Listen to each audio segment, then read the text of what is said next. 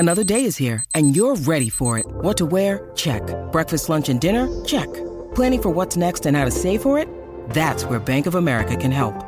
For your financial to-dos, Bank of America has experts ready to help get you closer to your goals. Get started at one of our local financial centers or 24/7 in our mobile banking app.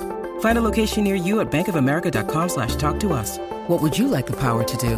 Mobile banking requires downloading the app and is only available for select devices. Message and data rates may apply. Bank of America N.A., member FDIC. Hello, this is Robinson Earhart, here with the introduction to Robinson's podcast, number 196. And this episode is with the brilliant Stephen Wolfram, who is the founder and CEO of Wolfram Research, the creator of Mathematica, Wolfram Alpha, and the Wolfram language. And among his many other accomplishments, Stephen received his PhD in theoretical physics from Caltech when he was only 20 years old, with the renowned physicist Richard Feynman on his committee. This is Stephen's second appearance on the show, much to my delight. And in episode 102, we talked about artificial intelligence, ChatGPT, and then there was a lengthy and enjoyable digression into the philosophy of math. In this one, though, we turn to another of Stephen's ambitious projects, which is his search for the fundamental theory of physics and how it has led him to a very mysterious structure called the Rulliad, which is the entangled limit of all possible computations. That's a mouthful, but we'll get into that in a lot more detail. And Stephen believes that the Rulliad, though I don't want to put words into his mouth, so these are my words, is the universe, or that the universe is part of the Rulliad. And observers like us are simply embedded in the Rulliad and experiencing it in different ways.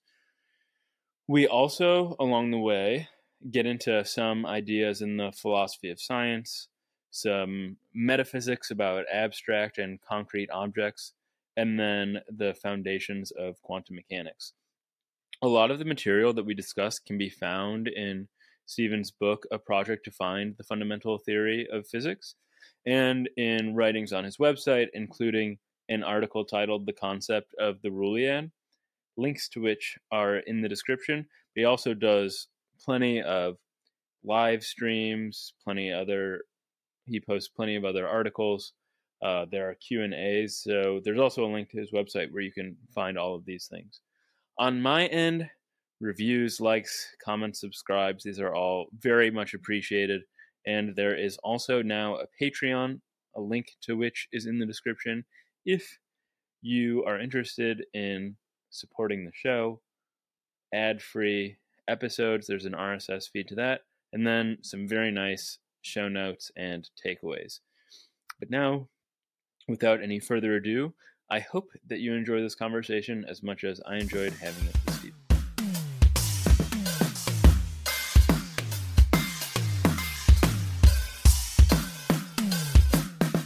Before we get to the Rulliad, I want to start a bit with its history, which I guess is also your history. And my understanding from talking with string theorists, causal set theorists, loop quantum gravity theorists, is that many other theories of everything have come out of quantum gravity, since general relativity and quantum field theory are our two best physical theories. But my understanding is that the Rulliad did not come from this direction at all. So where did your search for the fundamental theory of physics begin? Well, it's a complicated story. So when I was a teenager, I was interested in physics, and, I became a pro before too very long, and I worked on quantum field theory and general relativity, basically, particle physics and cosmology and so on. And that was in the late 1970s. And at that time, I wasn't in the let's find a theory of everything. I was in, we have some theories. They're starting to actually work. Things like QCD, things about the early universe and cosmology and so on. Let's figure out the consequences of these theories. And that was a fertile thing at that time. And it was, I managed to make some progress on that. Then I got, I was making computational tools that I used. I don't know why other people didn't use them, but at least at the time, there were these computational tools for doing calculations in mathematical physics and so on. I used these to great effect. Then 1979, I kind of realized I had outgrown all existing computational tools, and, well, next step was build my own. So I started doing that, and that led to this thing called SMP, which was kind of a forerunner of Mathematica and Wolfram language. And in building SMP, I kind of was I want to make this computational system. Think about it like a natural scientist. What are the kind of primitives of computation from which we can build this? And so I did that, built the system, practical system, et cetera, et cetera, et cetera. And then I got back into doing basic science. This is probably 1981 or so. I had this, this basic question about sort of where does complexity come from in the universe? And that the sort of the standard mathematical physics that I knew didn't tell me much about that.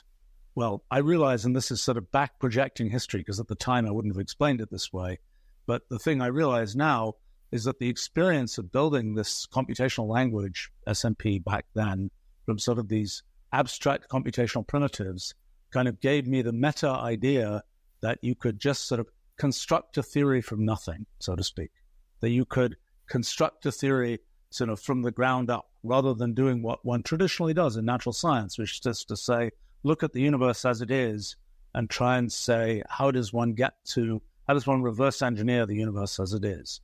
So that kind of experience of building this computational system from sort of abstract primitives was the thing that kind of got me into this idea of let's see what happens when we just start from some abstract primitives and build things from there. What do we get? Do we get something that's like the natural world? Do we get something completely different? And then the big kind of set of discoveries that I made about these things called cellular automata that are just, simple rules applied to grid, the lines of black and white squares and so on. The big surprise was if you just do the computer experiments, you just sort of turn your computational telescope out into the computational universe, you discover some remarkable phenomena. Particularly, you discover that even when the rules are very simple, the behavior is complicated. And so that, to me, at first, that was a story of the explaining things in the natural world. How does one explain sort of the complexity of snowflakes or of turbulence in fluid flow? What are the underlying sort of foundational ideas, the kind of sort of pre-physics, sort of abstract ideas that lead to this? It's not traditional mathematics. It's not traditional mathematical physics. It's something different. I realized, was this kind of computational foundation. So I worked on that for a number of years.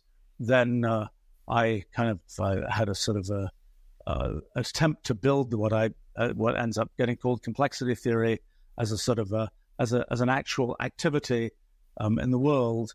And the process of doing that convinced me, okay, plan B is just figure out a bunch of stuff myself. Let's not wait for the rest of the world to do this. Let's just figure it out myself. And that led me to start building Mathematica and Wolfram language and our company. And also, in the end, this big book, A New Kind of Science, that I would now describe as being, at its heart, it's a work of ruleology. It's given these rules, what happens in the world? And the big surprise there was that sort of given these rules, given very simple rules, there was just a lot of richness in what happened and a lot of general principles like the idea of computational irreducibility, the principle of computational equivalence, and so on, these kind of emergent general principles that I kind of realized were there from having done this kind of essentially, natural history study of ruleology of kind of what do rules out there in the computational universe do. Anyway, the one of the use cases for this kind of new kind of science based on sort of thinking about things computationally, one of the use cases that I couldn't avoid looking at was fundamental physics, because after all, I knew a bunch about fundamental physics. And the obvious question was, you can see that from such a simple rule, you can get all this complicated behavior. So now the question is, well, what about the universe? That's our sort of biggest example of sort of complicated behavior. Could it too be the result of some very simple rule? Well, the first thing I knew was that cellular automata weren't going to do it. That was what we know from relativity about the structure of space and time and so on. Cellular automata say, let's start off assuming we know that sort of things are laid out in space in a particular way, that they sort of update in time in a particular way. We've already locked in the structure of space and time as this kind of grid, and that's not how the universe actually works. Actually, I recently learned that back in the early part of the 20th century, well, I knew that many physicists believed that, for example, space was discrete at that time, but I think Heisenberg in particular had a model of kind of discrete cells in space that's very much like a cellular automaton model, and he didn't manage to make it work. And the fact that he didn't had some interesting historical consequences. But I didn't even know that had been done by him at that time. But anyway, that wasn't going to work. So early 1990s, I'm sort of thinking about this kind of thing. And the big idea at that time was the realization that a network is a much more flexible structure from which you can potentially build space than this sort of fixed grid. So that sort of a technical thing, it's like you imagine that space is made of just discrete points, and the only thing those points sort of have to say for themselves is how they're related to other points. So you're building up this kind of network of relations. And then the result that I knew by the mid-1990s was much like when you look at a fluid with a bunch of molecules bouncing around, what emerges from that molecular dynamics on a large scale is fluid dynamics, is kind of the large-scale features of fluids. I knew that what emerged from sort of the small scale of this network and updates in the network and so on, what would emerge on a large scale with all sorts of sort of footnotes was general relativity, the structure of space and time as we are familiar with it from 20th century physics. So that was kind of exciting. I didn't figure out quantum mechanics at that time. I had ideas about it. I was frankly prejudiced from my own sort of desire, I suppose, to believe that sort of the progress of history is somehow unique, and that there wasn't, that there weren't lots of copies of us all over the place doing different kinds of things, and I didn't really see how that worked. So then it was sort of my friends in physics at that time were like, we hate the fact that you're going after this completely different idea about how fundamental physics might work from the mathematical physics that we've all been doing for the last, 50 or 100 years. And so I was like, okay, fine. The market doesn't want this. I'm going to go off and do other things. So I worked on Wolfram Alpha and computational language and all sorts of things like that. 2018, I guess, I kept on coming back to thinking about this kind of, what could one make progress with in fundamental physics? The thing that then happened was I sort of realized that there was some things I didn't like that were kind of arbitrary in the way that I'd set up these networks and things. I made some progress thinking about hypergraphs instead of ordinary graphs and so on. That helped sort of unlock various technical aspects of things. Then 2019, a couple of young physicists who knew about what I'd been doing were like, you can't just leave this project undone. You've got to go forward and actually do something with this. And so that led to something that went vastly more quickly than I expected in 2019 of building up our physics project and actually understanding about how quantum mechanics works. And turned out the thing that I was afraid of doesn't actually happen for reasons that I did not previously foresee. But okay, so how does it work? This is a long tangled tale. I mean, the sort of big, the next big sort of injection of kind of confidence building was the fact that we seem to be able to reproduce the main features of 20th century physics from this underlying completely abstract infrastructure. But then there was still a problem, because the problem was, I thought at first we're searching for the fundamental rule, the fundamental computational rule from which our universe comes. But that always bothered me, because it's like we get to that, it's kind of the end of Copernicanism in some sense. We keep on being told we're not special. Our planet isn't the center of the universe, et cetera, et cetera, et cetera. So then if we find this rule, and it's one particular rule, we can hold it in our hands, and maybe it's a rule that seems to us simple, why did we get the simple rule universe and not some completely different universe? So that really bothered me for a long time. And as is usually the case with these kinds of things, that, it's like, I don't know how I'll explain that. It's kind of like when Newton was doing sort of celestial mechanics, was saying, well, once the planets are set in motion, I can work out what happened. But, how did they get into their initial configuration? That's the work of God, so to speak, was what he said at that time. Same with Darwin, trying to figure out, sort of the natural selection, but how did the first life come about? In both of these cases, what we know from sort of the long run of history is that sort of it was a thing from outside the systems that they were thinking about that led people after them to be able to understand, how could a solar system form, et cetera, et cetera, et cetera.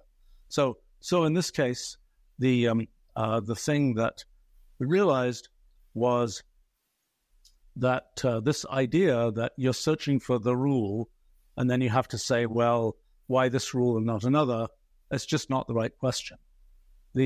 What's really going on, I think, is that all possible rules are being run. Now, we had a big tip-off to this because in this network, and the network is continually getting rewritten, and you're getting a new network at every moment in time, there are many different ways that rewriting can happen. And that leads to many different paths of history where you've got this network. It can be rewritten one way, it can be rewritten another way. Those are two different branches. After a while, the ways that it can get rewritten may end up with the exact same network. Two different branches may end up producing the same network. So then you have a merge in this thing we call a multi-way graph, which is this kind of graph of the possible histories of the universe. Not possible, the graph of histories of the universe. And so the first big tip-off is that we're not looking for the history of the universe. We're looking for this graph of these different histories of the universe. And in some sense, this sort of I suppose, ontological sort of view of this is they're all happening. It's not that we picked a particular one, they're all happening. And then the realization is that as observers of the universe, our minds are also doing this kind of branching and merging that the rest of the universe is doing. So this kind of, how do we perceive the universe? It's the story of how does a branching and merging mind perceive a branching and merging universe? And that story ends up essentially being the story of quantum mechanics. And it's so kind of this idea that we are an extended thing with respect to what we call branchial space, the space of possible branches of history. So that was kind of the realization there. Then we realized, well, but you can take this even further. Rather than taking a particular rule and applying it in all possible ways, let's just consider all possible rules.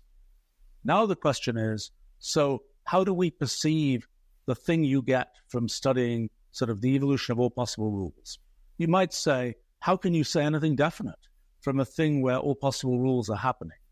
Well, it is in fact a very rigid structure.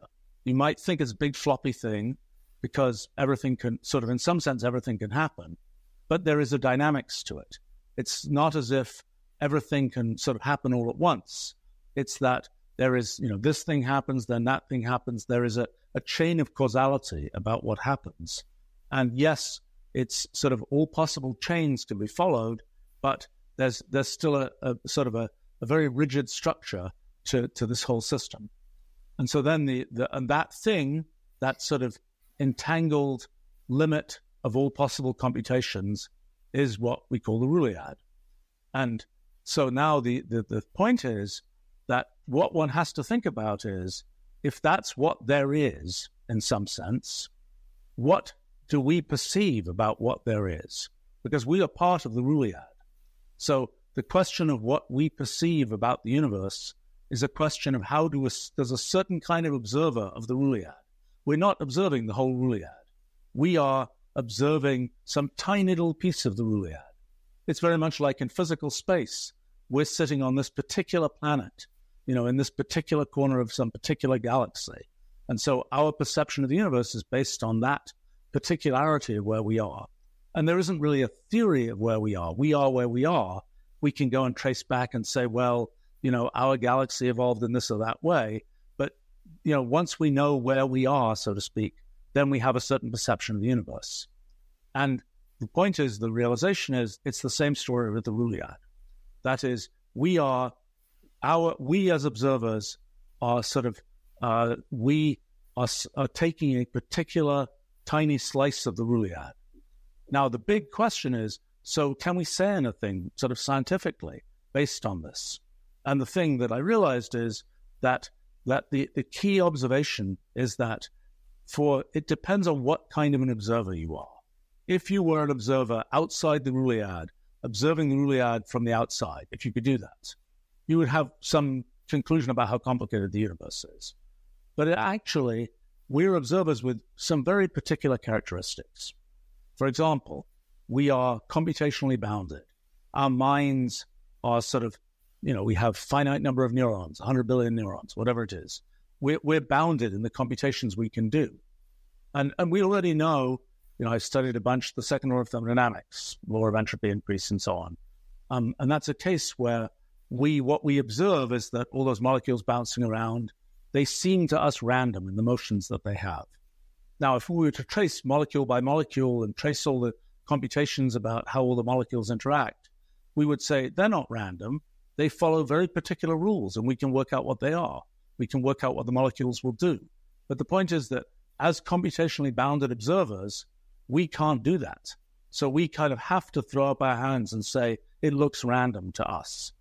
And that's sort of an example of how being an observer of the kind that we are necessarily leads us to certain conclusions about the way the world is. That is, we believe in the second law of thermodynamics because we are computationally bounded observers observing this kind of irreducible computation of these molecules bouncing around.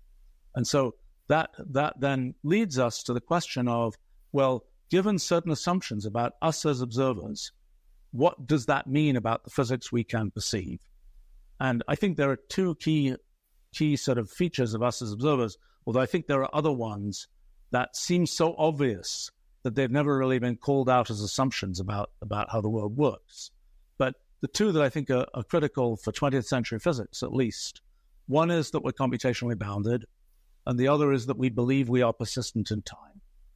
So it is not self-evident that we believe that there is a consistent thread of us that goes through time, even though in this model of physics, at every moment we're made of different atoms of space and so on.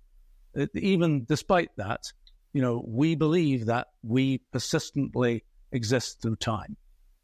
Well, it turns out that those two assumptions, computational boundedness and persistence through time, those two assumptions with the mathematical structure of the Ruliad are sufficient to give us the three fundamental theories of 20th century physics, which to me is completely remarkable.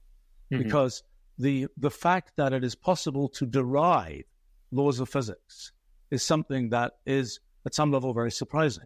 I mean, the three kind of fundamental laws that we're talking about that are the cornerstones of 20th century physics are statistical mechanics, where the main event is the second law of thermodynamics, general relativity, theory of space-time, and quantum mechanics.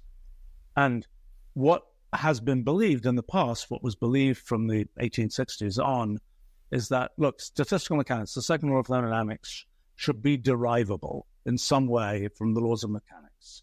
Once you know how all these molecules bounce around, it should just be a matter of pure mathematical derivation to show that they satisfy the second law. Nobody succeeded in showing how that works. In the end, I think the reason is that to understand it requires understanding about observers and computational irreducibility and computational boundedness and so on, which is a rather different kind of set of concepts than people were pursuing in mathematical physics. But the thing that is then very surprising is general relativity and quantum mechanics. Both of these were seen by me, as well as everybody else, as kind of wheel-in features of the universe. That is, we could have had a universe that has general relativity. We could have had a universe that doesn't have general relativity. Likewise, quantum mechanics. But what seems to be the case is that for observers like us, it is inevitable that what we perceive must be a universe which has those particular laws. So now you ask, well, what's the foundation of that? I mean, the Rulliad, in some sense, it's a necessary object. It's not an object that is like, well, it happens to be this way. It is sort of as necessary as the fact that 2 + 2 = 4, given our definition of what 2 is and what plus is and so on. That's not something we can wiggle out of. That's not something we can say, well, on Mars, 2 + 2 might not be equal to 4. Given our definitions, it is inevitable. And so similarly with the Rulliad, given the kind of the concept of computation, the abstract concept of computation, the Rulliad is a necessary object. Strangely, it's an object, and it surprises me as well as other people, that it hadn't been studied before. It's an object that, in some sense, is an obvious object to consider. I think the reason it wasn't studied, certainly the reason I haven't studied it, is because, in a sense, computation, well, in my lifetime, computation has been gone from being super valuable to being somewhat everyday. But the profligate wasting of computation done by the universe is something that it took me a while to kind of come to terms with. That is that there could be, all of this computation happening that is all irrelevant that's all way below anything that we perceive. And that was and that there are all these different branches of history and different rules being followed and so on. And that sort of the universe is just doing all this computation was something that seems, it felt like, well, actually we should concentrate on the particular computation that we care about. But in any case, I think I think you're right that the Rulliad is sort of in its origins is not a reverse engineering natural science effort. It is a bottom up effort of, this is an abstract object. Does it now relate to what we see in the world? And as I say, in my personal history, the fact that I ended up thinking about science in those terms is a consequence of the pure coincidence that, I worked on sort of building computational tools for which I had to think about things sort of from the bottom up, after I happened to learn about a bunch of things about sort of top-down natural science. Mm-hmm. Well, that was wonderful. My hope, and I'll give you a break now. My hope with this time is to get pretty deep into Rulliology, which is a new word for me. You've already taken us there and presaged a lot of the things that I wanted to discuss. Before I go on, though, maybe I ought to I have this quote here. It's basically a slogan, just to get maybe a sort of definition of the Rulliad on the board for our listeners. And so you wrote that the Rulliad may be defined as the entangled limit of everything that is computationally possible, i.e., the result of following all possible computational rules in all possible ways. Yes. But now, returning to what you were saying, I'm not a philosopher of science, but like most people, I've read The Structure of Scientific Revolutions by Kuhn a number of times. And what really struck me about what you were saying is how closely this story sort of mirrors his picture of revolutions in some ways. So you started out working in normal science, so to speak. We already had these established programs, general relativity and quantum field theory. And my understanding is that this is really where some of the other theories of everything emerged from. So string theory Absolutely comes out of modeling the strong force, so on and so forth. But then, and then the path integral is a key part of causal set theory. But then a young person comes along, and of course you were well versed in these theories, but you throw it all away. And I think your words were, you realized that you could construct a theory from nothing. And this is like the revolutionary effort. And the normal scientists do not like this. And as you put it, like a lot of people hated that you were going off and doing this in a completely different way. I don't know if I have the book on my shelf. I don't know if it was in a project to find the fundamental theory of physics, or it was in one of your posts on your website, but there was this really funny cartoon where a dragon with cellular automata for teeth is about to chomp down on a physicist who's writing equations in a blackboard. And I think this came out around the time A New Kind of Science came out. I just looked at this again when we were working on the physics project, and I was kind of trying to explain its background. It was a review of A New Kind of Science in the New York Times. Mm-hmm. It was actually a very well written review and a sensible review by a journalist. But I hadn't looked at this for 20 years, and I'd completely forgotten what was in it. But the thing that and at the time, I was like, why would my friends, the physicists, they might not care about what I'm doing. Why would there be any kind of negativity about it? And then I'm looking back 20 years later at this cartoon and, realizing that from the outside, from the point of view of this journalist writing this review, it seemed obvious to him that what this was, as you put it, the dragon, about to eat the sort of mathematical physicist. But I think, it's a funny thing because, for example, our physics project and now what's led to the Rulliad and so on, there are a whole series of sort of personal, circumstances that led to that path being a possible path, any one of which, had they not been there, that path simply wouldn't have happened. And, the fact that I've sort of alternated between doing basic science and doing technology development, the technology development drives this desire to kind of understand computation at a fundamental level for practical reasons. It's a somewhat strange kind of set of circumstances. And I think you're right that the traditional, physics went through a big kind of transformation in the early part of the 20th century. And that transformation was a lot of paradigmatic change. After that time, there wasn't a lot of paradigmatic change. There was a lot of difficult technical work, but it was within that established paradigm. And it's, I think the fact that we have my own efforts, had somebody said to me when I was in the middle of doing these things, are you sort of purposefully inventing a new paradigm? I would have said, absolutely not. I'm just, pursuing things using methods and techniques that I understand. What happened as I was writing my book, A New Kind of Science, I did realize somewhere in the middle of that, gosh, this is a different approach to science. Yeah. That actually wasn't my, initial take on things. But that was, in a sense, what I realized was that in the sort of the long view of sort of history of science, there'd been a long period starting in the 1600s when mathematics and sort of things like calculus were the dominant way of explaining things in nature. I mean, there had been methods from antiquity just saying this is what things are made of. But then we had the sort of mathematicization of exact science. And the question was, well, is there more, so to speak? And this was a realization, yes, there is more.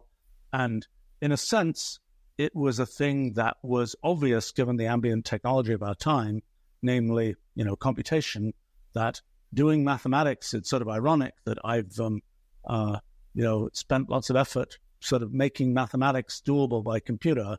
And yet, in a sense, the bigger picture is the computation, not sort of this specific corner of it that ends up being the mathematics that we've currently done. Mm-hmm.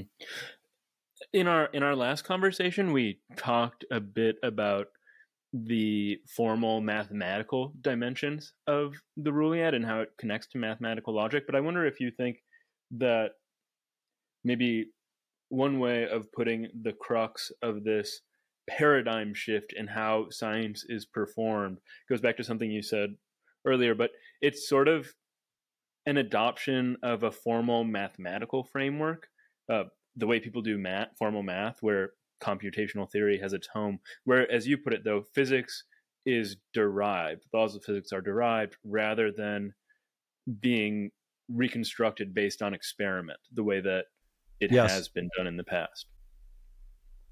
I mean, I think it's worth realizing that it's a funny difference of paradigms between mathematics and physics. I mean, we could do axiomatic physics. We could say, here are a bunch of experiments.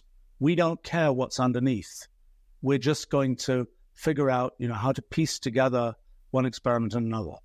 In mathematics, we are doing, we often have thought of mathematics as an axiomatic business, where we simply say we put down these particular axioms and then we see their consequences. We don't necessarily, in physics, we think there's a there. We think there is a physical universe that's sort of underneath the things that we observe.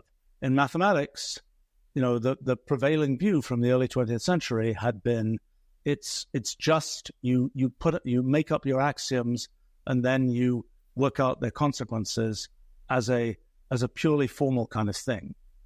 I think the thing that I sort of realized is that, but this process of working out the consequences of axioms is the same kind of process as this process of figuring out what's going to happen in the physical universe based on sort of these abstract structures and the particulars of, you've got sort of kind of symbolic expressions versus you've got hypergraphs. None of that matters. It's kind of all a big bucket of equivalent things. And what's really going on in mathematics, as in physics, is that you are, to derive one theorem from another, you are sort of applying rules to get from that one theorem to the other theorem, just as in physics, you're applying rules to get from one state of the universe to another. So in the end, kind of the structure that you build, that is the kind of underlying structure of mathematics, is in fact the same structure. It's just this Rulliad structure. And sort of it's a weird thing because in physics, we're used to thinking about, for example, space in bulk. We're not personally, acquainted with the individual atoms of space. We don't give them names. In mathematics, in the sort of axiomatic way of thinking about it, we have things which are like the atoms of space. There's things even below axioms, but let's take the level of axioms. But we give these particular sort of points in mathematical space, we give them names. It's so-and-so's theorem or whatever else. We actually don't tend to think of mathematics in bulk. In the history of human mathematics, people have proved, a few million theorems. This question is, what is the limiting structure of mathematics? If we just went on proving theorems and we had a quadrillion theorems, what would mathematics be like? And there's sort of this, and both mathematics and physics are, I think, rooted in the Rulliad. They're both stories of what are the consequences of possible computations. The big difference between mathematics and physics is that the way we're sampling the Rulliad for physics is different from the way we're sampling it for mathematics. So in physics, we are these kind of computationally bounded observers, sort of progressing through time and experiencing through time. I think in mathematics, the better view of the mathematical observer, still computationally bounded, but instead of sort of a progression through time, there's more like, it's almost spatial, but not quite. There's sort of you're putting more and more theorems in your bag of things you believe.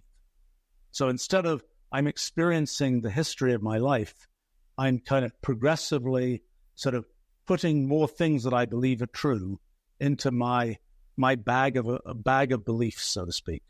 And that's kind of the sort of progression of mathematics looks like that. And there are all kinds of, you could ask, well, what are mathematical observers like? Can we conclude things about the structure of mathematics? Just as from the nature of physical observers, we can conclude things about sort of global laws of physics. Are there global laws of mathematics, for example? Mathematics, as we normally practice it, is a kind of theorem-to-theorem kind of business. Whereas it's not a thing where we make bulk statements about the structure of all possible theorems and so on. But in physics, we're not talking about physics at the level of individual atoms of space, or even at the level of individual molecules when we're doing thermodynamics, for example. We're talking about sort of bulk properties. And so there's sort of a question, what are the bulk laws of mathematics? The first bulk law of mathematics, I think, is that high-level mathematics is possible, which is not obvious. In other words, if you look at what, I don't know, a proof assistant system is doing, something, an automated theorem proving system. You say, let's look at mathematics at the level of really low-level axioms. Let's go all the way down to the sand and start trying to build up mathematics. Mm-hmm. That is a deeply inhuman activity. I mean, right. It took a long time to find it. Yeah, but it's something where the typical thing you do that it's made from tiny pieces. As a human looking at what's done by the computer, it's incomprehensible. Oh, right. And it's and I think and when you build up, if you want to build up something that humans might talk about and write on blackboards, you're talking millions, billions, quadrillions of individual little axiomatic steps. Right. Humans can't read formal proofs. Right. Formal, like mathematical proofs that mathematicians use are so not rigorous compared to what a formal mathematician would take as rigorous. And even what they do is not at all what a computer would be reading at that point. Right. So, I mean, you can build up the structure of a completely formalized proof, but it is way below the level of human mathematics. So, I think the analogy that's useful is to fluid mechanics, where there is a molecular dynamics. There are individual molecules bouncing around, but we humans do not experience that. We humans experience the overall flow of fluids and things like this. And so it is with mathematics, I think. I think that deep at that sort of foundational axiomatic layer, it's not what we experience. For example, we routinely will talk about the Pythagorean theorem. What do we exactly mean by that? What definition of real numbers are we using? What axioms are we using for this or that thing about set theory and so on? It doesn't matter. It's, we can still talk about the Pythagorean theorem, and we can do kind of human level, fluid dynamics level mathematics, just batting around features of the Pythagorean theorem without always grinding ourselves down and looking at the molecules, so to speak, looking at those sort of individual microscopic axiomatic pieces. And that, I think, is sort of the first sort of big law of mathematics, is that that's possible, that it is possible to do mathematics at the level of the Pythagorean theorem rather than at the level of the microscopic axioms of set theory and so on. You don't have to go down to that level. And I think that's a feature of sort of mathematical observers like us, just as physical observers like us believe in space, believe in thermodynamics, and so on. So it is, I think, that mathematical observers like us believe in kind of higher level mathematics. And it's sort of interesting because there are places where we run into problems with that. When we look at, when we run into undecidability in mathematics, when we run into Gödel's theorem and so on, those are places where we hit the edges. We can't look at things at the level of the sort of pure, the sort of fluid dynamics where we're somehow forced to look down to that lower sort of meta-mathematical level. And I think that, that's a question, that sort of seeing down to the foundations of mathematics in a way that most mathematicians in their daily work, they just don't care. That's not important. And for a long time, I was very confused about why undecidability is so rare in mathematics.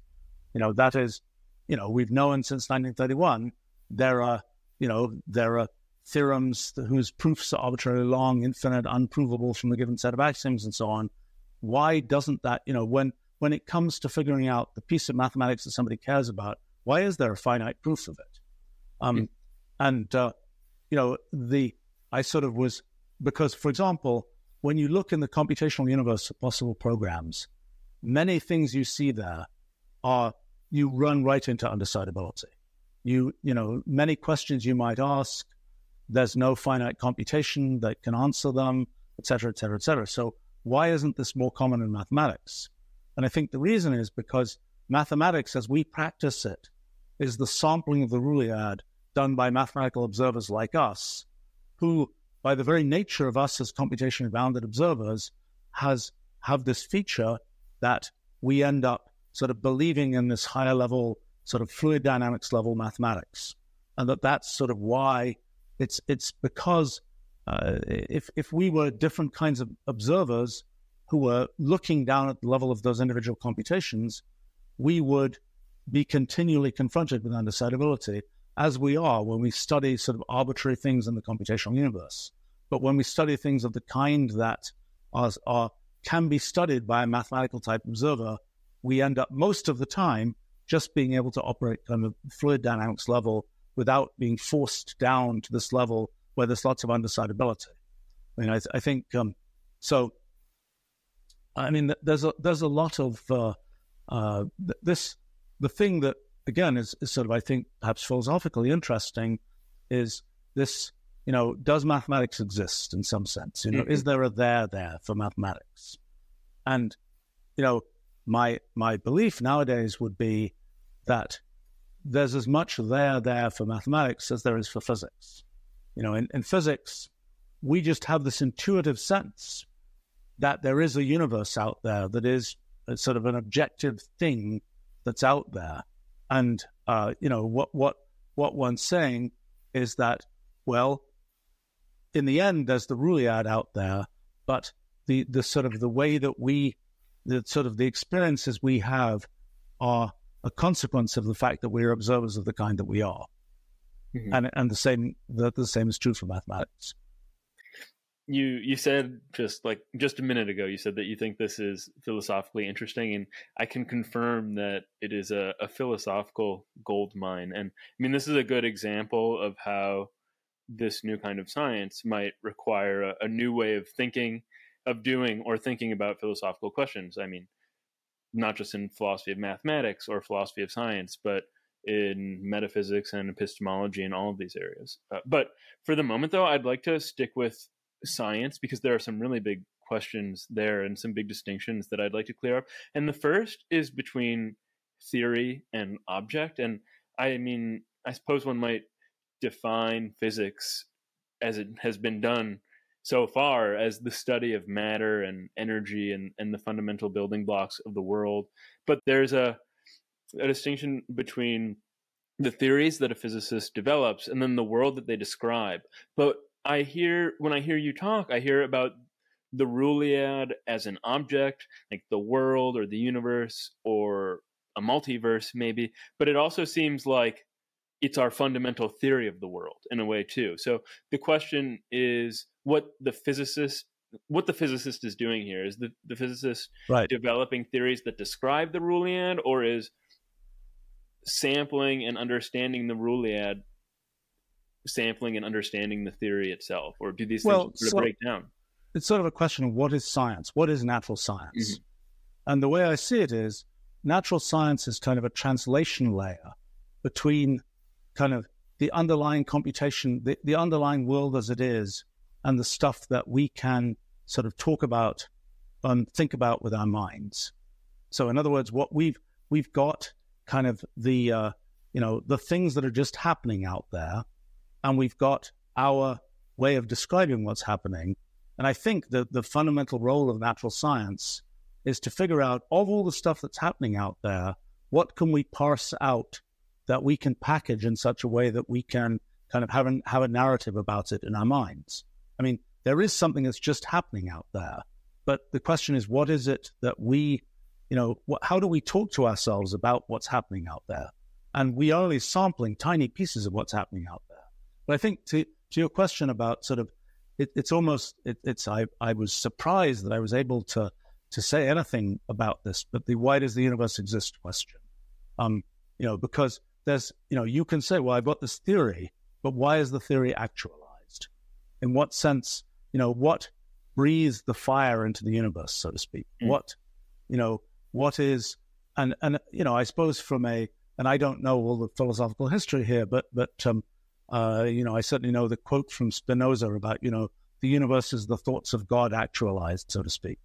And it's kind of, it's this question of what is, how does one think about sort of what is actualization in a situation where what we somehow, and this real-time philosophy is a bit too hard, I think, but it's I know when my mother was a philosophy professor, which caused me to say that if there's one thing I'll never do when I'm grown up, it's be a philosopher.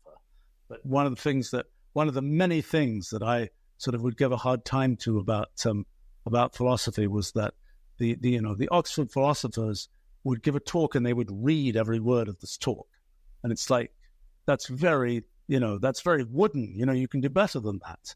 Mm-hmm. But actually, when you have to really get all these distinctions correct, it's actually pretty hard to do that in real time. So but this question about sort of so I think on this question about sort of why does the universe exist, why is anything actualized, I think that the way to think about that is there isn't really a question of why the Rulliad exists any more than there's a question of why 2 + 2 = 4 exists, right? It's just an abstract thing. So now the real question is sort of then we have the sort of a priori knowledge that we are perceiving this thing. We are here perceiving this thing. It is, in a sense, less obvious that we should exist than that this abstract thing should exist. But in a sense, by the very fact that we're here doing the perceiving, we know that if we want to describe something as existing, we know that we're here, so to speak. And so I think that the kind of the why is there a I suppose it comes down to asking why is the universe why is there a perception of something like the universe out there that we have access to? And I think the answer would be that it is the Rulliad is this inevitable thing. Given that that we're here as observers, having a perception of things, it is inevitable that the things of which we can have a perception is this abstract object, because the abstract object doesn't. The abstract object is the only thing we have to argue. The only contingent fact, and even this gets more complicated. The only contingent fact is that we are computational and not, for example, hypercomputational.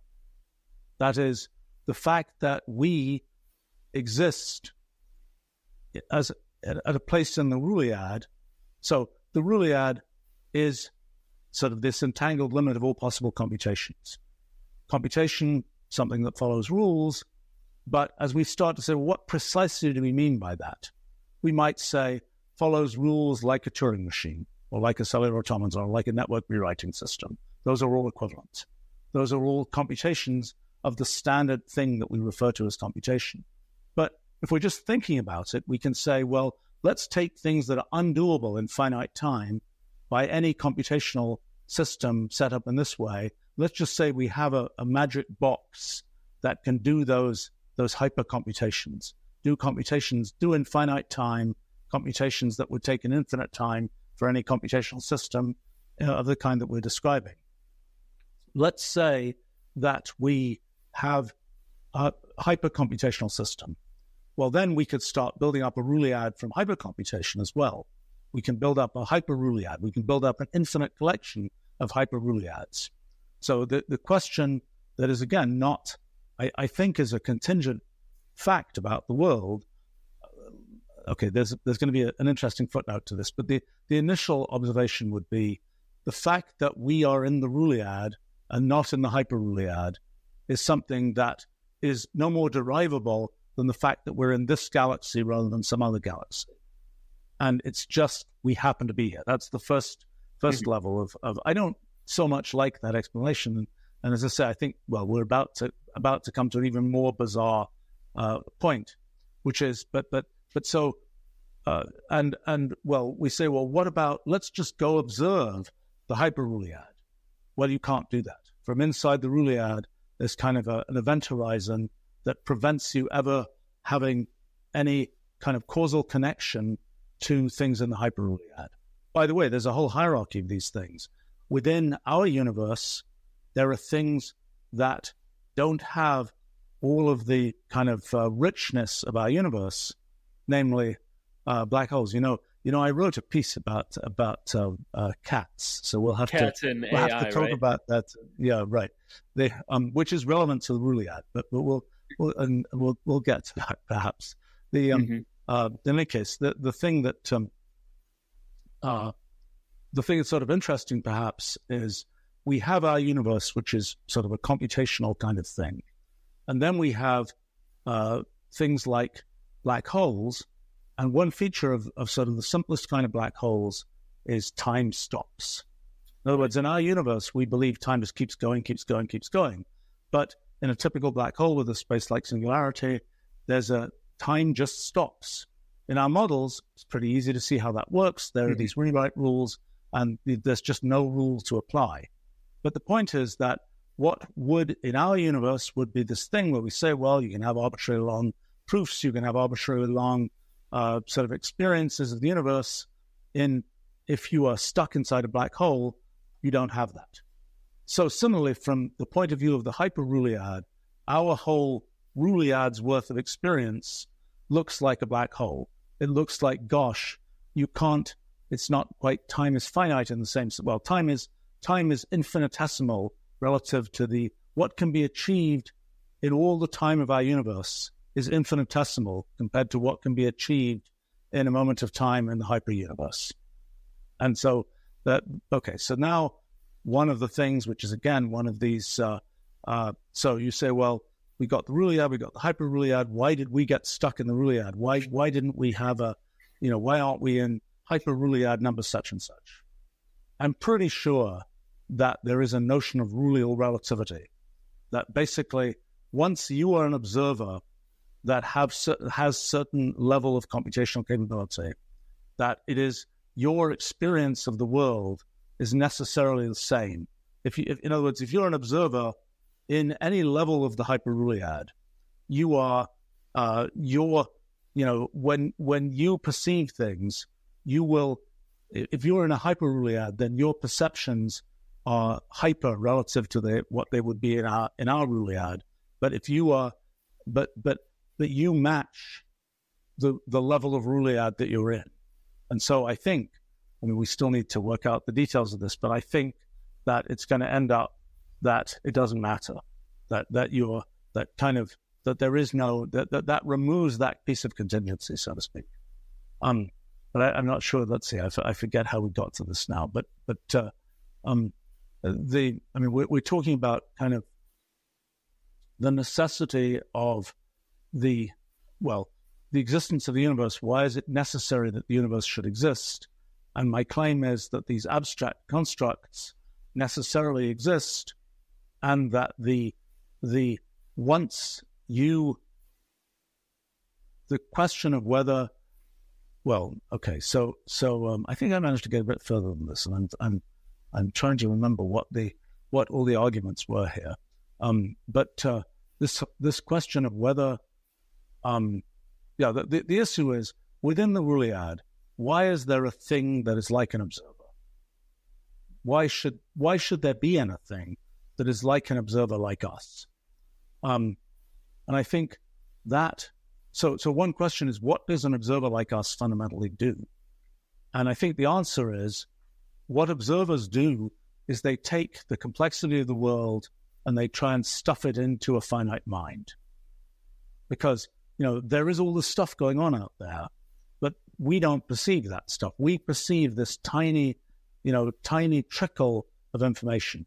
We're, the photons falling on our eyes, there are zillions of them every second, but yet all we perceive is, I'm looking at a face or something. In other words, we are equivalencing, and the same thing in a much more physical setting. Imagine we're trying to measure the pressure of a gas, and we have a piston. We got some, and all the gas molecules are hitting the piston, and there's a zillion configurations of these gas molecules. But all that matters in measuring the pressure of the gas is what the aggregate force on the piston is. And so that measuring process is equivalencing a large number of states of the world. And I think that's the essence of a computationally bounded observer, is that you have to equivalence lots of states of the world to stuff your experience of the world into, a finite mind, so to speak. And so then the question is, you start asking, well, are there pieces of the Rulliad, are there pieces of what's possible that we can interpret as kind of a thing that is equivalencing things and sort of reducing them to something where we can where we can interpret it in this way. And I think it's one of the features, one of the sort of scientific facts is this phenomenon that within any computationally irreducible system, there are necessarily an infinite number of pockets of computational reducibility. So to unpack that a bit. So given that you have a set of rules and you say, I'm going to run these rules, you might say, if we know the rules for a system, then we're done. We know how the system's going to behave. And that was what people sort of assumed was true. But it isn't true. Because what happens is the working out of those rules involves a certain amount of computation, and it can involve an irreducible amount of computation. So if you say, I want to know what's going to happen a million years from now, it's like, sorry, the only way you can work that out is to live through those million years and do all those computations. That is not, the conceit of mathematics, in a sense, is you just solve the equation or you fill in the numbers in the formula and you're done. There is a quick way to work out what's going to happen. But the difference, the fundamental difference between sort of the mathematical paradigm for thinking about science, I think, and the computational one is in the computational one, you're given a rule and then you have to run it to find out its consequence. It's not you can just nail it and have something which is kind of finite mind narrative of this is the mathematical result. So there's this phenomenon of computational irreducibility. It is, I think, it is a really central phenomenon. I mean, it's if there's one thing that I think, is sort of a takeaway from lots of things that I've done, it's the idea of computational irreducibility, because it's what leads to, it has consequences all over the place. It has consequences for things like free will. It has consequences for, if we say, if there wasn't computational irreducibility, then the passage of our lives and the passage of time would not really mean anything, because we'd always be able to say, you lead your life, you live out many decades or whatever, but the answer is 42. You know the end.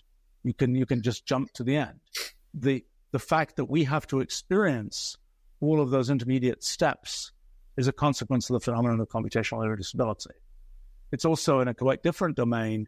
If you're thinking about, AI and you say, I'm going to put in these rules for AI governance and they're going to work perfectly. It's like, well, no, they're not, because there'll always be an unexpected thing that happens because the working out of those rules will show computational irreducibility. And it's computational irreducibility is a completely ubiquitous thing among systems of rules. But the thing then that's surprising, okay, so given computational irreducibility, why is science possible? In other words, why is it possible to make statements about the world that are useful narratives for finite minds? You might say it's just hopeless. We can't figure out anything. The thing that is then a sort of a fact about computational irreducibility, it is inevitable that within a computational irreducible system, there'll be an infinite number of pockets of reducibility, of places where you can make a little prediction. And it's rather a fairly easy argument that if that wasn't the case, if it was sort of uniform computational irreducibility, you could use that very fact to make predictions. And so, that sort of diagonalish argument gives you this result. But then, so that means there are all these pockets of reducibility. What are those? What are those? Well, those are the places where those are what we live in. The fact that our universe is somewhat predictable is because we're looking at a slice of reducibility in all of this computational irreducibility that's throughout the Rulliad. We are sampling a piece of it. Observers like us sample a piece of it that represents a pocket of reducibility. And by the way, there are a lot of other things that those sort of pockets of reducibility correspond to. Like, for example, I think technology, scientific discoveries, technology, these are all examples of pockets of reducibility. The world's a complicated place, but we can make a scientific statement. the fact that science is possible because there are these pockets of reducibility, and that's essentially where the science lives. That's what the science is doing, is it's identifying, these pockets of reducibility. By the way, that has another consequence, which is science will never be finished. There are always more pockets of reducibility. It's not self-evident, I think. It could be the case that, if it wasn't for computational irreducibility, then we would say we found the rules of the universe, we're done. But that's not correct because of irreducibility.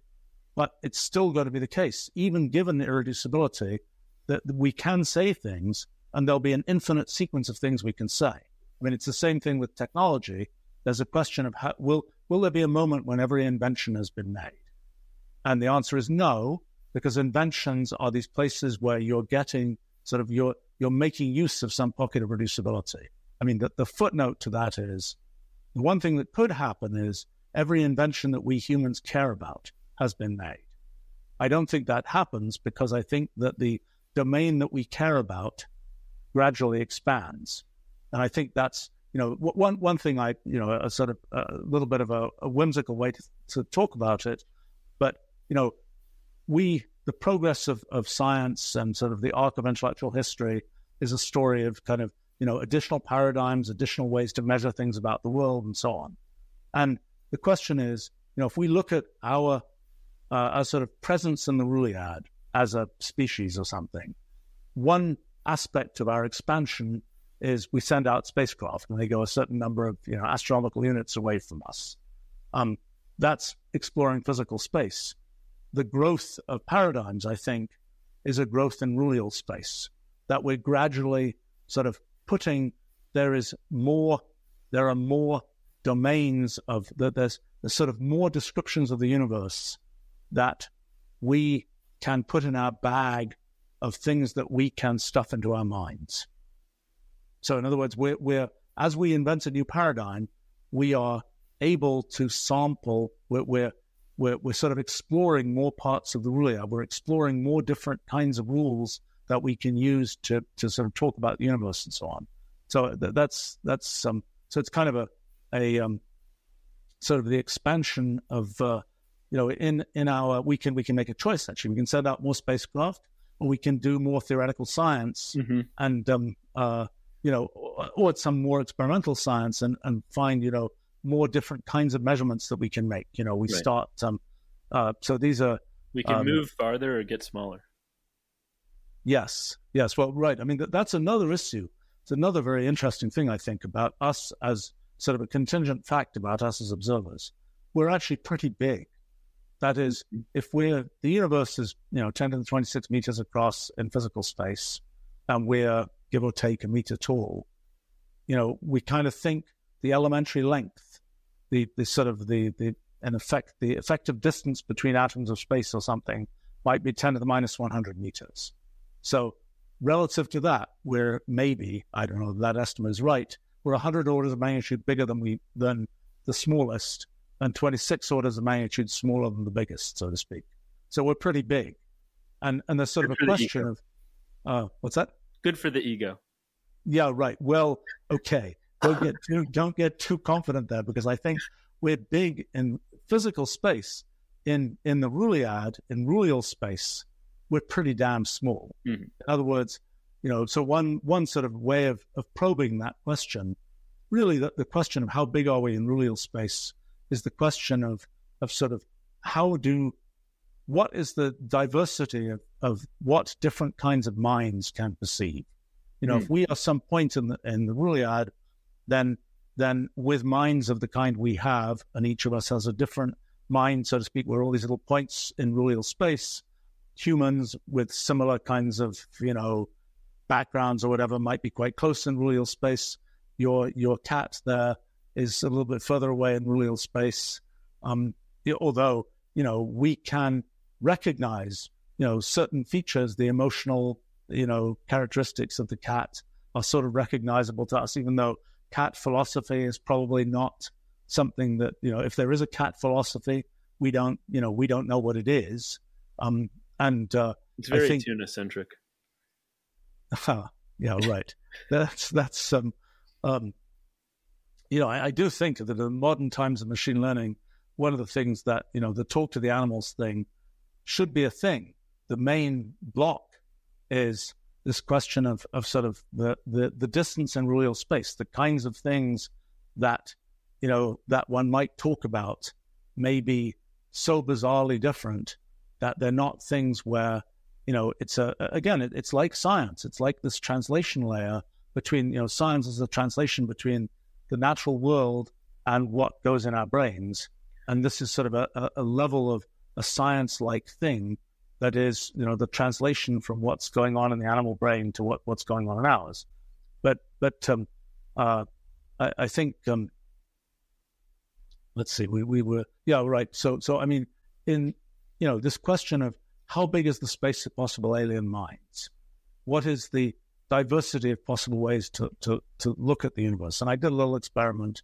It's a very, very, I would say, sort of very basic approach to that question, which is think about an AI and you're thinking about kind of a generative AI system, and the typical image generation AI system has been trained on billions of human-produced images. And then it's generating things that are like those human-produced images. And so you can start asking, well, that's a mind that's aligned with a human mind because it's trained from human-produced images. But you can take that mind and just start changing the weights and the neural network. And then you have something which is not quite like, it started from a human mind, but now it's sort of modified relative to that human mind. And you can start asking, well, what are the images that you produce in that case? There's even a simpler thing you can do. You can just say every image that is generatable is there's this kind of latent space. There's this kind of sort of numerically defined, coordinatized space of possible images, so to speak. And you can just say, well, there's a particular region of that space that corresponds to a picture of a cat. And as we change our coordinates in that space, we'll make other kinds of pictures.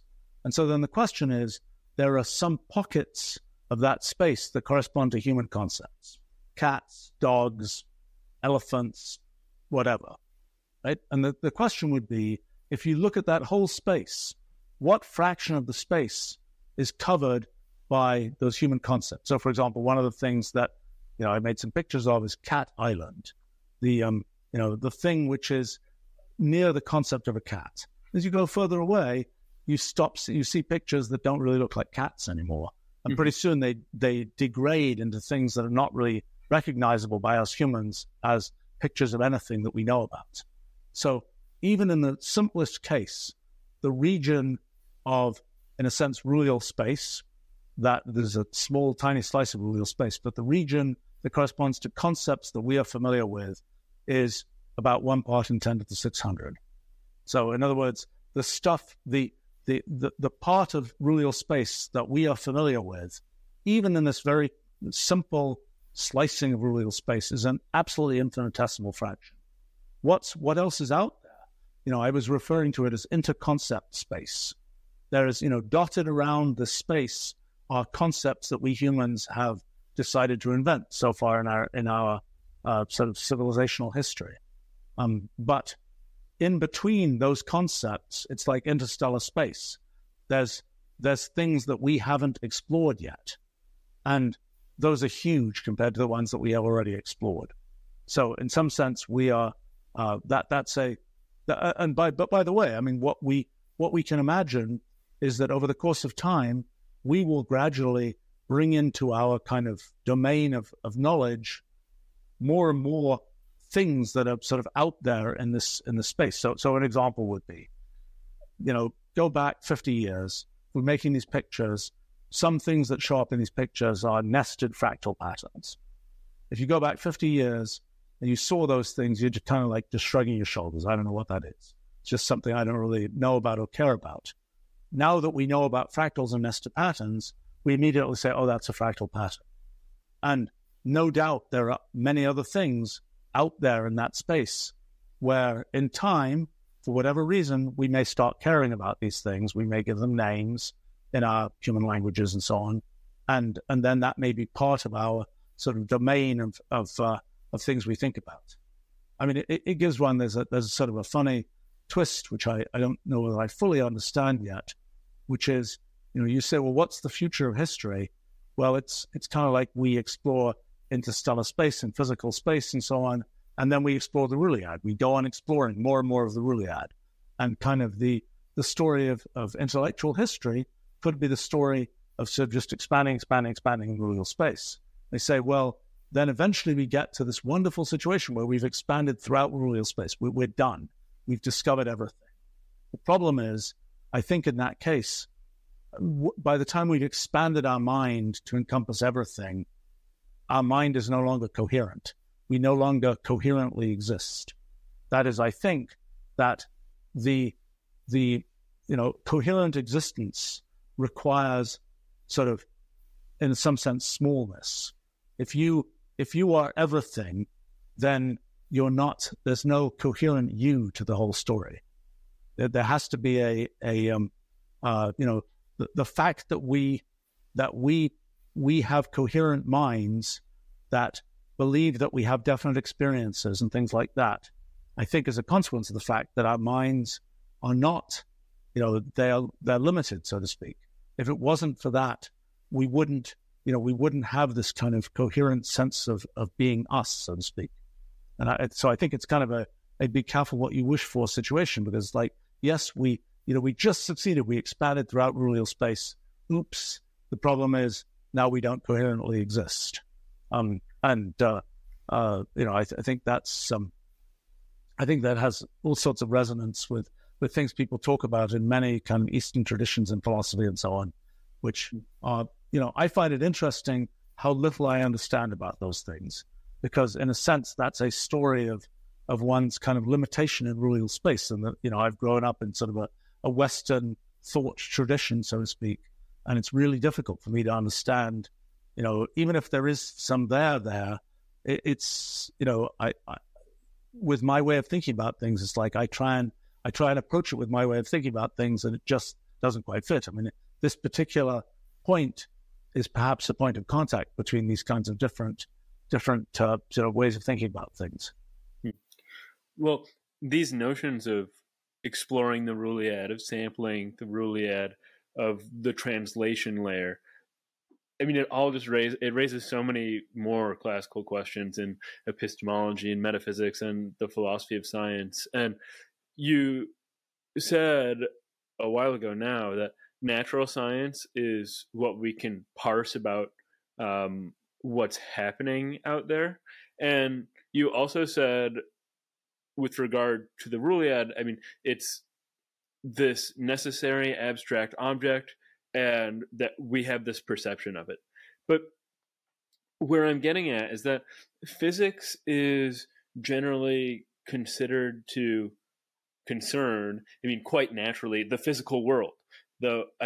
Physical or material, these terms, they get a bit murky when one starts talking about things like fields and wave functions and so on. But even though, physical objects like the computers we're using right now, they do carry out calculations and so on, but computation itself is an abstract process. And the Ruliad itself is, to reference that quote again, the entangled limit of everything that is computationally possible. So it's a collection of equivalence classes or something of that ilk. And so I wonder then whether ultimately you view the universe as a physical object or an abstract object, or these categories just somehow don't make sense anymore at this level of discussion, or whether we're physical. I think they don't make sense, because I think that, that's awesome. That's great. Yeah.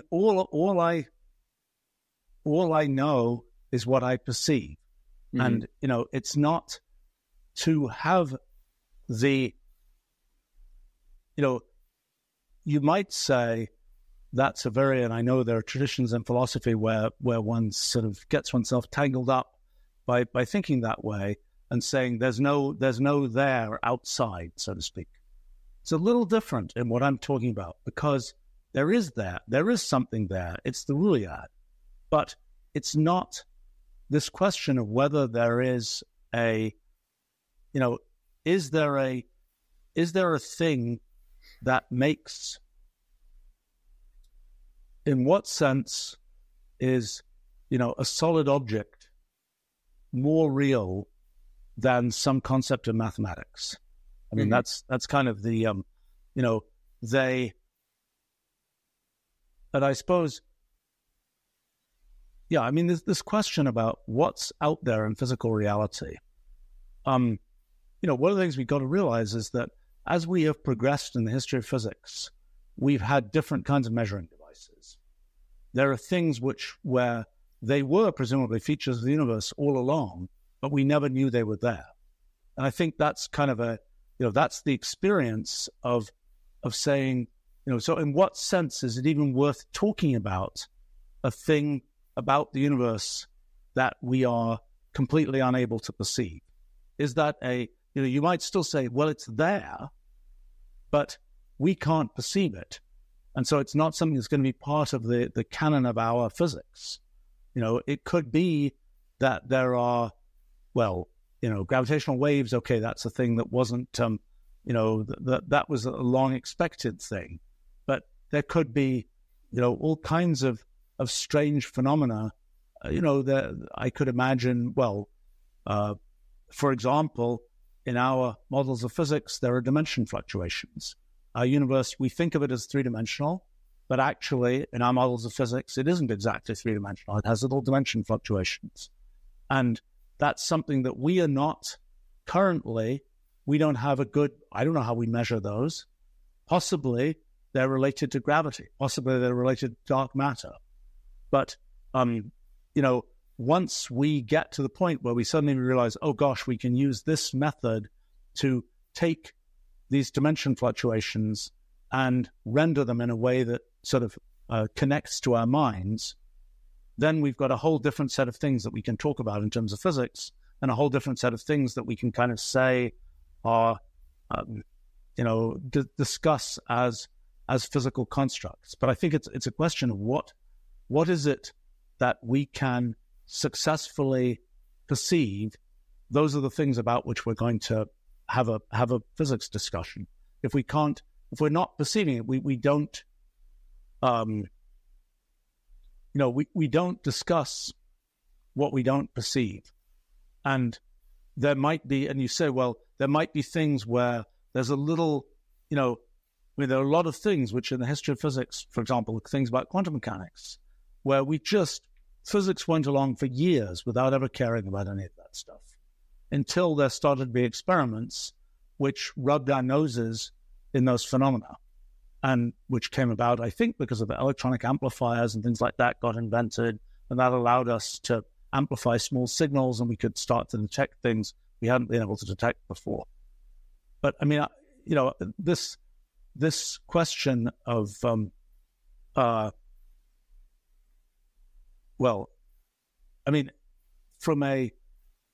it's sort of interesting as one starts to kind of, one of the things that's always challenging is to live the paradigms one invents. And, this is a thing which is, honestly, I think it's one of the more challenging things. It's like, as you have different generations of intellectual, of thinkers, it's usually a couple of generations later that people kind of can really sort of, the paradigm is so obvious to them that, you can sort of build on it. And I have to say that the kind of the perception of sort of this idea of the Ruliad, and the idea that all that is real is our perception of our particular perception of it, and so on.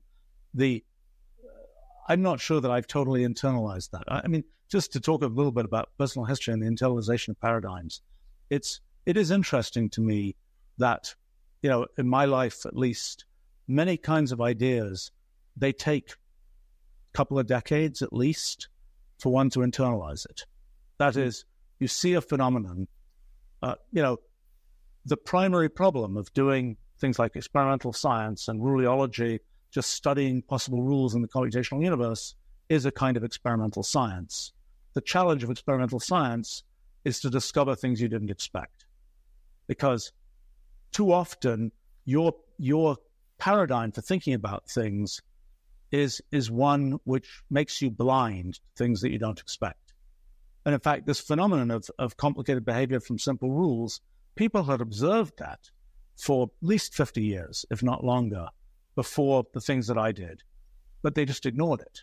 They said, oh, we're studying early neural nets, and sometimes they have noise, and the noise is a nuisance, and we want to study, how do they behave like brains that make decisions or something. But and it's even the case, when I was first studying these simple rules and their consequences, a number of very good mathematicians got involved in doing that, and they said, this is, we're going to be able to solve this. These are simple rules. We're going to be able to crack this with mathematics. After a couple of years, they were like, nah, we can't say anything. We give up. Okay? And I suppose that the thing that, in a sense, I realized many years after the fact is my main intellectual achievement at that moment was to realize the fact that one was giving up was itself very interesting. I mean, the fact that there was a paradigm that was all about computational irreducibility and all these kinds of things that was orthogonal to the mathematical paradigm in some sense, or different from the mathematical paradigm, that was in itself very interesting. But it took, I would say that a lot of these kind of, a lot of these ideas, they take a surprisingly long time for one to kind of internalize, so to speak. I mean, and it's kind of the role in some sense of scientific history is to go back and look, because there are lots of things I can see from my own history where, for example, the fact that building this first computational language of mine was important in the realization that you could build a physics from nothing, so to speak. It took me several decades after that had happened before I realized that kind of intellectual connection. But I think, this question of what does it, if one now is thinking about the world in terms of the Rulliad and perceptions of the Rulliad and so on, how does that make one feel about one's experience of the world? And, it feels, and I'm at the early stages of understanding that. I mean, I think it kind of, I think it's sometimes easier to see the scientific consequences. I mean, there are broader consequences of things. I mean, like for example, if you look at sort of the big arc of scientific history, there are, one very dramatic moment in scientific history was sort of the whole Copernican revolution story, which one can interpret as being, it's obvious, before that time, it's like, we're on the Earth is still, is stationary, and we're looking at all these things moving around the sky, and it's obvious that the Earth is stationary. How could it not be? That is a matter of our common experience. And then, the surprise is you can make up a bunch of math that shows that the Earth isn't stationary, so to speak. And, it's better to think about it as going around the sun. And then it's like, okay, really, you've got to sort of switch off your common sense and say the math is going to solve the problem. It's going to be it's a different way of getting access to what's going on in the world. And I think that, and finally, after a few centuries, people got used to the idea of so we can calculate stuff. And then people got to this belief that, then we can calculate everything. We run science a bit longer and we can figure out, what's going to happen in this epidemic or what's this or that or the other. We can figure out everything just from, quote, science interpreted as this kind of jump ahead, we can make a formula for what's going to happen.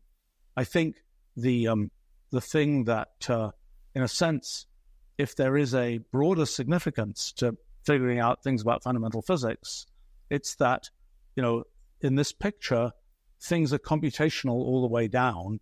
And so just as one is forced by sort of the whole Copernican story to say there's a certain amount that we just have to figure out with math, and we can't figure out from common sense. So one is forced by the idea that everything is computational all the way down to say, so the phenomena that happen in computation are ones that we have to confront. We can't say everything we do, yes, there is computational irreducibility in principle, but it's not going to be important for the things that, it's something that's just out there and not a thing that will be relevant to what we're dealing with. So, I think that's but I mean, you're asking this sort of question about how does one feel about whether sort of there's a thing out there, and what is that thing, and one and I think this is more a question of humanly coming to terms with what is essentially an intellectual structure than it is a question of I think the intellectual structure is I like to think reasonably clear at this point. Now the question is, how does one come to terms with that intellectual structure? Right. It's just like saying, at the Copernican time, it's like there's an intellectual structure that was, now we have to come to terms with. You just calculate it with math, which is totally disorienting if you're starting from the look. It's obvious that the Earth is standing still, so to speak. Well, talking about living with one's paradigms, another paradigm that you're very familiar with and that is notoriously difficult to live with is quantum mechanics. And I mean, it's one thing to accept that quantum field theory is so successful, and it's another thing to accept or really live, I suppose, concepts like entanglement, just to take a common example. And there are so many fascinating ways in which the Rouliad connects to or derives more explicitly interesting physics, like that of general relativity and black holes, like you mentioned a little bit earlier. But to focus on one for a moment, I'm curious about how living with these two paradigms, the Rouliad and quantum mechanics, has been for you. In that,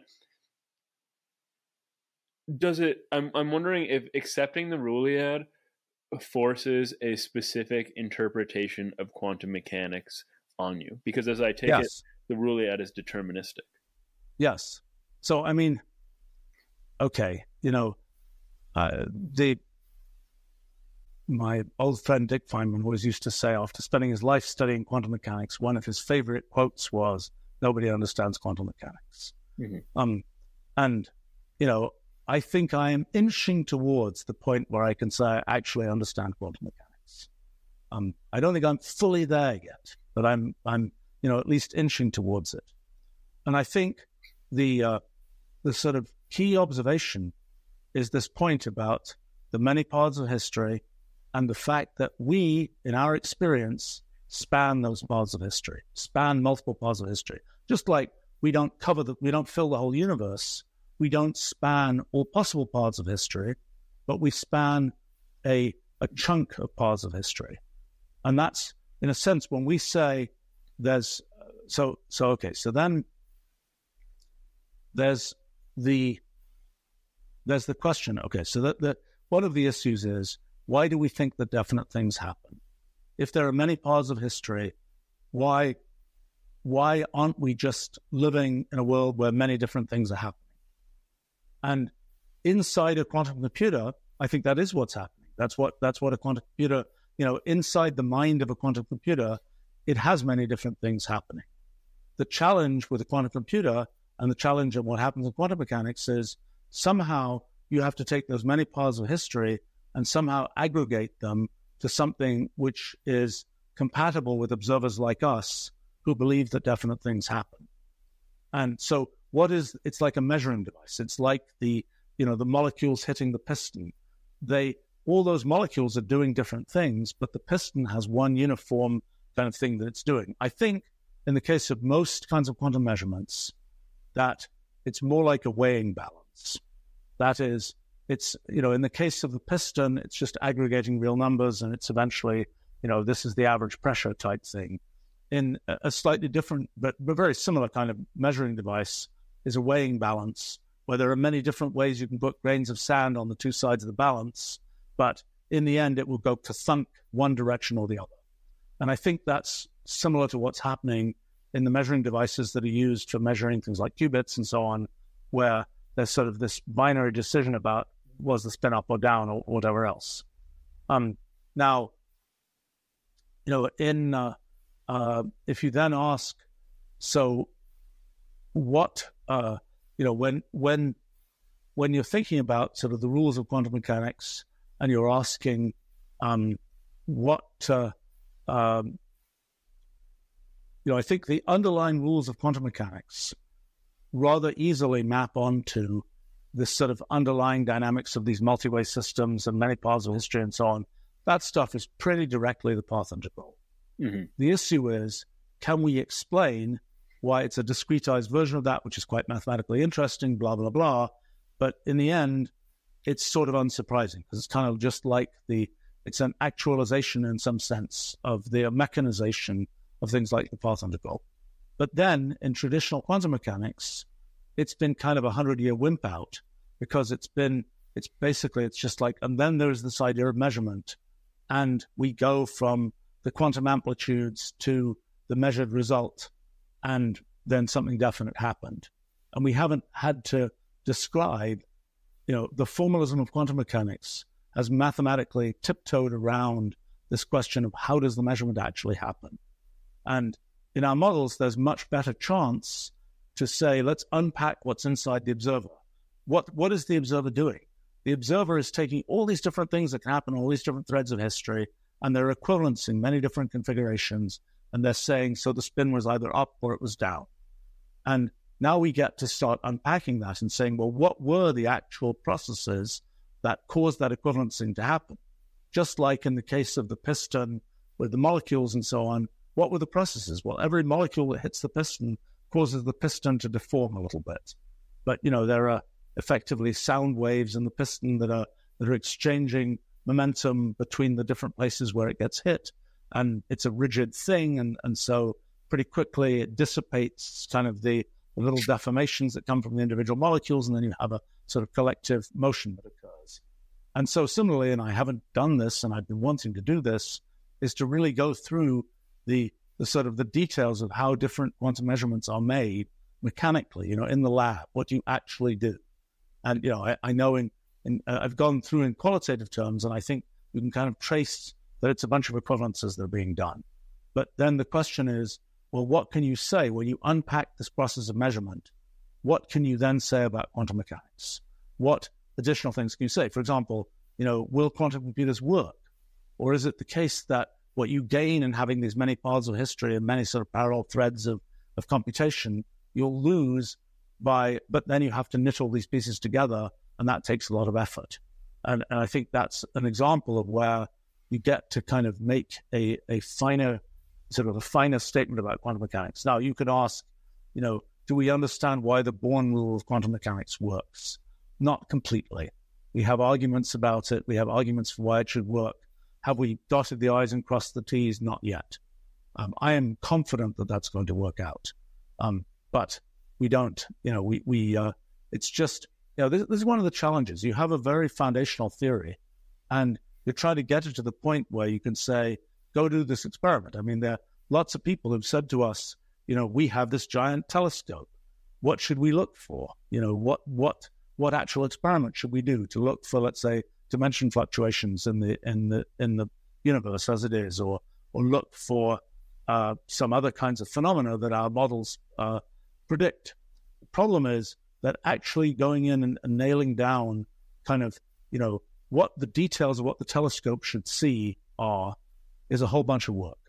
And it's a big stack of kind of mathematical physics and other things that you need to go through, and computational irreducibility is not your friend as far as this stuff is concerned. And, we're slowly getting there. We now have nice simulations of black hole mergers. We're starting to have simulations of quantum black holes and so on. But it's a whole bunch of work, and lots of people are getting involved in that, which is nice.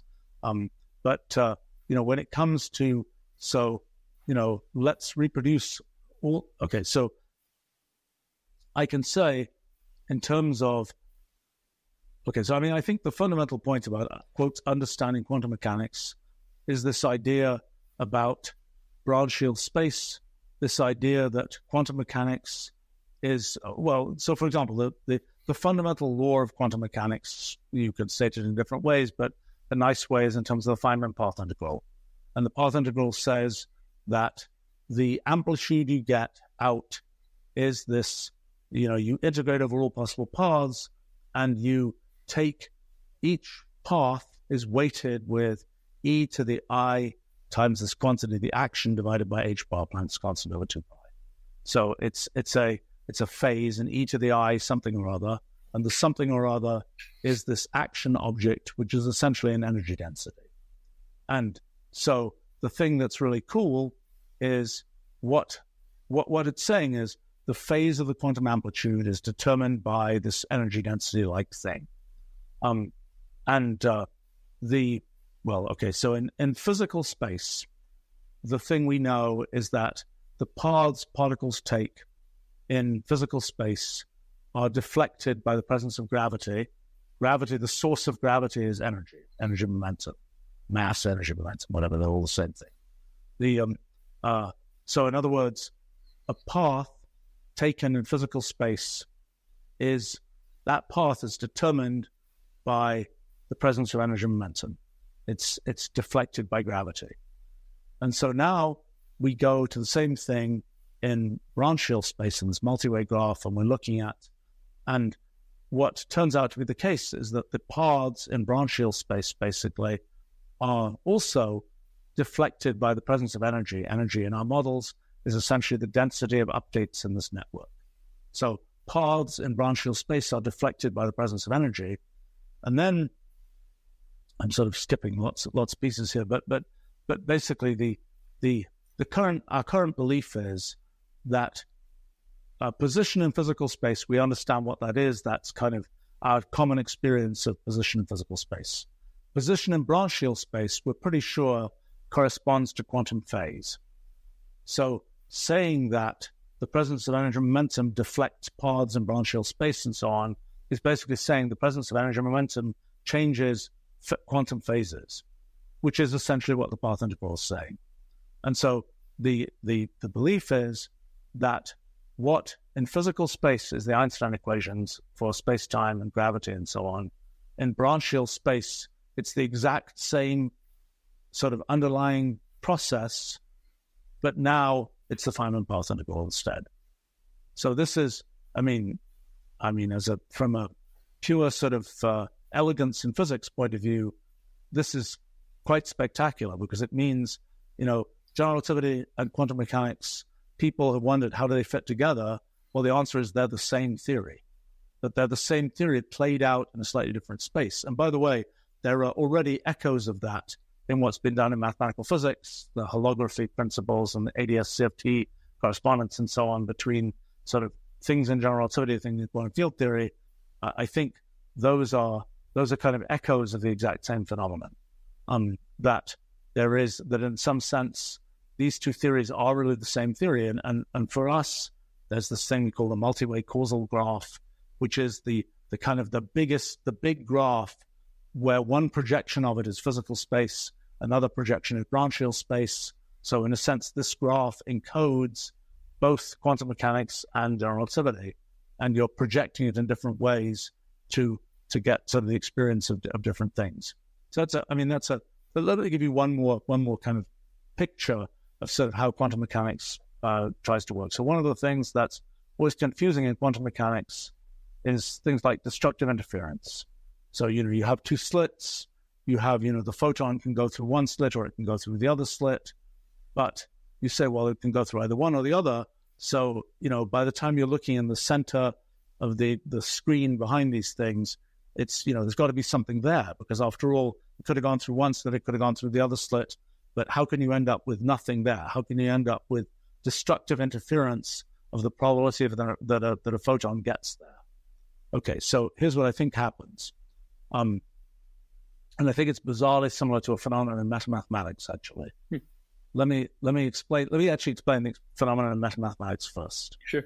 So my picture of mathematics is the mathematician has a bag and they're collecting theorems that they think are true and putting them in this bag.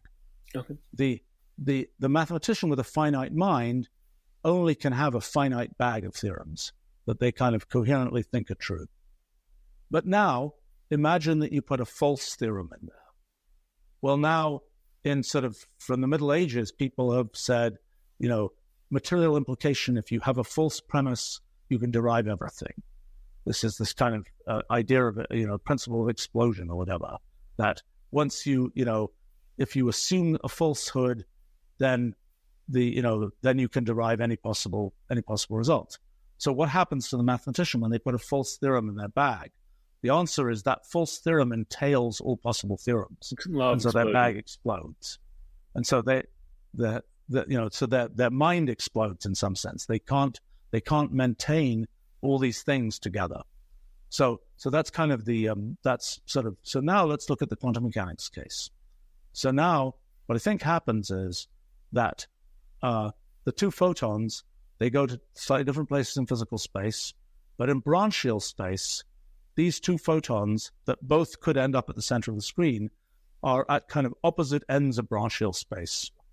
And so the observer, who is bounded in branchial space, is trying very hard to say, well, what happened? I could imagine both photons were there, but to imagine that, I would have to expand my mind in branchial space. In fact, I would probably have to expand it in some idealized way infinitely. And so just like the mathematician can't put that falsehood into their bag, so similarly, the observer of these two photons can't conclude that they just can't make consistent the picture that the photon went through either one thing or the other, and so they have to say, the photon just disappeared, so to speak. That's my. But there are lots of all these different phenomena of quantum mechanics. You can start to have, I think, almost intuitive kinds of kinds of views of what's going on there. I think to mention one from relativity that I think is very lovely. And by the way, there's an analogy in mathematics here as well. Time dilation in relativity. So, if you are an observer who's going faster, time to an observer, time appears to be progressing more slowly to an observer who's going faster. It's the phenomenon of time dilation. So in our models, you have a thing. It's represented by some sort of tangle in this network, and the thing is moving in this network. Well, the process of motion requires a certain amount of computation. You've got a thing in one place, it's got to reconstruct itself in another place. That takes a certain amount of computation. But the progression through time also takes a certain amount of computation. And the thing has a certain computation budget, so to speak, that is ultimately determined by the fundamental processing power of the universe, that's sort of the way of measuring distances in the Ruyad. And so what you end up with is you can either use your computational effort to sort of progress through time, or you can use it to rewrite your position in space. But as soon as you're rewriting your position in space, you're using up some of that budget, and so you don't get to evolve as quickly in time. And so you have to, that's why, that's sort of the mechanical reason that time dilation happens. So in the case of mathematics, well, okay, let's see. There's sort of a similar phenomenon that has to do with if you were investigating something in one theory using another theory, like algebra and geometry. You're trying to use algebra, but you're studying geometry, and you're kind of going back and forth between algebra and geometry. There's this translation cost that, let's see, how does this work? Basically the time dilation phenomenon comes about because as you are trying to sort of think about geometry in terms of algebra, let's say, you are necessarily incurring you're slowing down your progress in geometry because you keep on having to do this translation back and forth to algebra. And I'm not untangling all the pieces to this quite right, but that I think there's a phenomenon there that is similar to time dilation, which is very weird. And by the way, these correspondences speak to sort of, help convince me that this picture that's sort of underneath both mathematics and physics is this same Ruyad. The fact that there are these correspondences makes that encouraging. I mean, another correspondence is that what is a black hole in metamathematics? A black hole, I think, is a decidable theory. So just as in physics, there can be unbounded time, so in mathematics, there can be unbounded proofs. But by the time you have a decidable theory, the proofs are going to be bounded. And so that's like a decidable theory is like a black hole. And then you have in physical space, you have all these singularity theorems that say when you have too high a density of energy momentum, you inevitably form a black hole. In metamathematics, the statement would be when you have too high a density of proofs, you inevitably end up with a decidable theory. And so this leads to very bizarre things. Like, for example, the future of the universe may consist of a bunch of black holes. The future of mathematics may consist of a bunch of decidable theories. And in other words, that the sort of inexorable future of the universe sort of is similar to the future of mathematics, so to speak. Another thing, correspondence between mathematics and physics, is homogeneity in the physical world. That is, that we can move around, we believe that physics is kind of the same here as it is in the Andromeda Galaxy. In mathematics, the statement would be mathematics is kind of the same in the algebra place as it is in the geometry place. So in other words, there is an inevitable translation from one field of mathematics to another. If the mathematical universe is reasonably homogeneous, which I think I can argue that it is, then it is necessarily the case that there will be these correspondences between these very different areas of mathematics. And we see some evidence of this, of all these kind of dualities between different areas of mathematics and so on. But it's sort of interesting to see that homogeneity in physical space, the analogy to that is the presence of these things. And I think, by the way, in a recent thing that I've sort of come to imagine is that category theory, for example, which is one example of a kind of a broad sort of structural sort of description of lots of areas of mathematics. Category theory is a characterization of a so one feature of category theory is you say, oh, we apply this morphism, then we apply this morphism, and category theory says if you can apply this morphism, then that morphism, then there's always a morphism that just jumps all the way. That's just an axiom of category theory. That axiom kind of denies computational irreducibility, because if each of those morphisms was a computationally irreducible step, then to say, oh, but there's just a supermorphism that jumps all the way is to kind of say, but that there shouldn't be that supermorphism if you had to go through all these computationally irreducible steps. And so I think that that's in a sense, category theory is a description of computationally reducible is some kind of meta description of computationally reducible pieces of mathematics.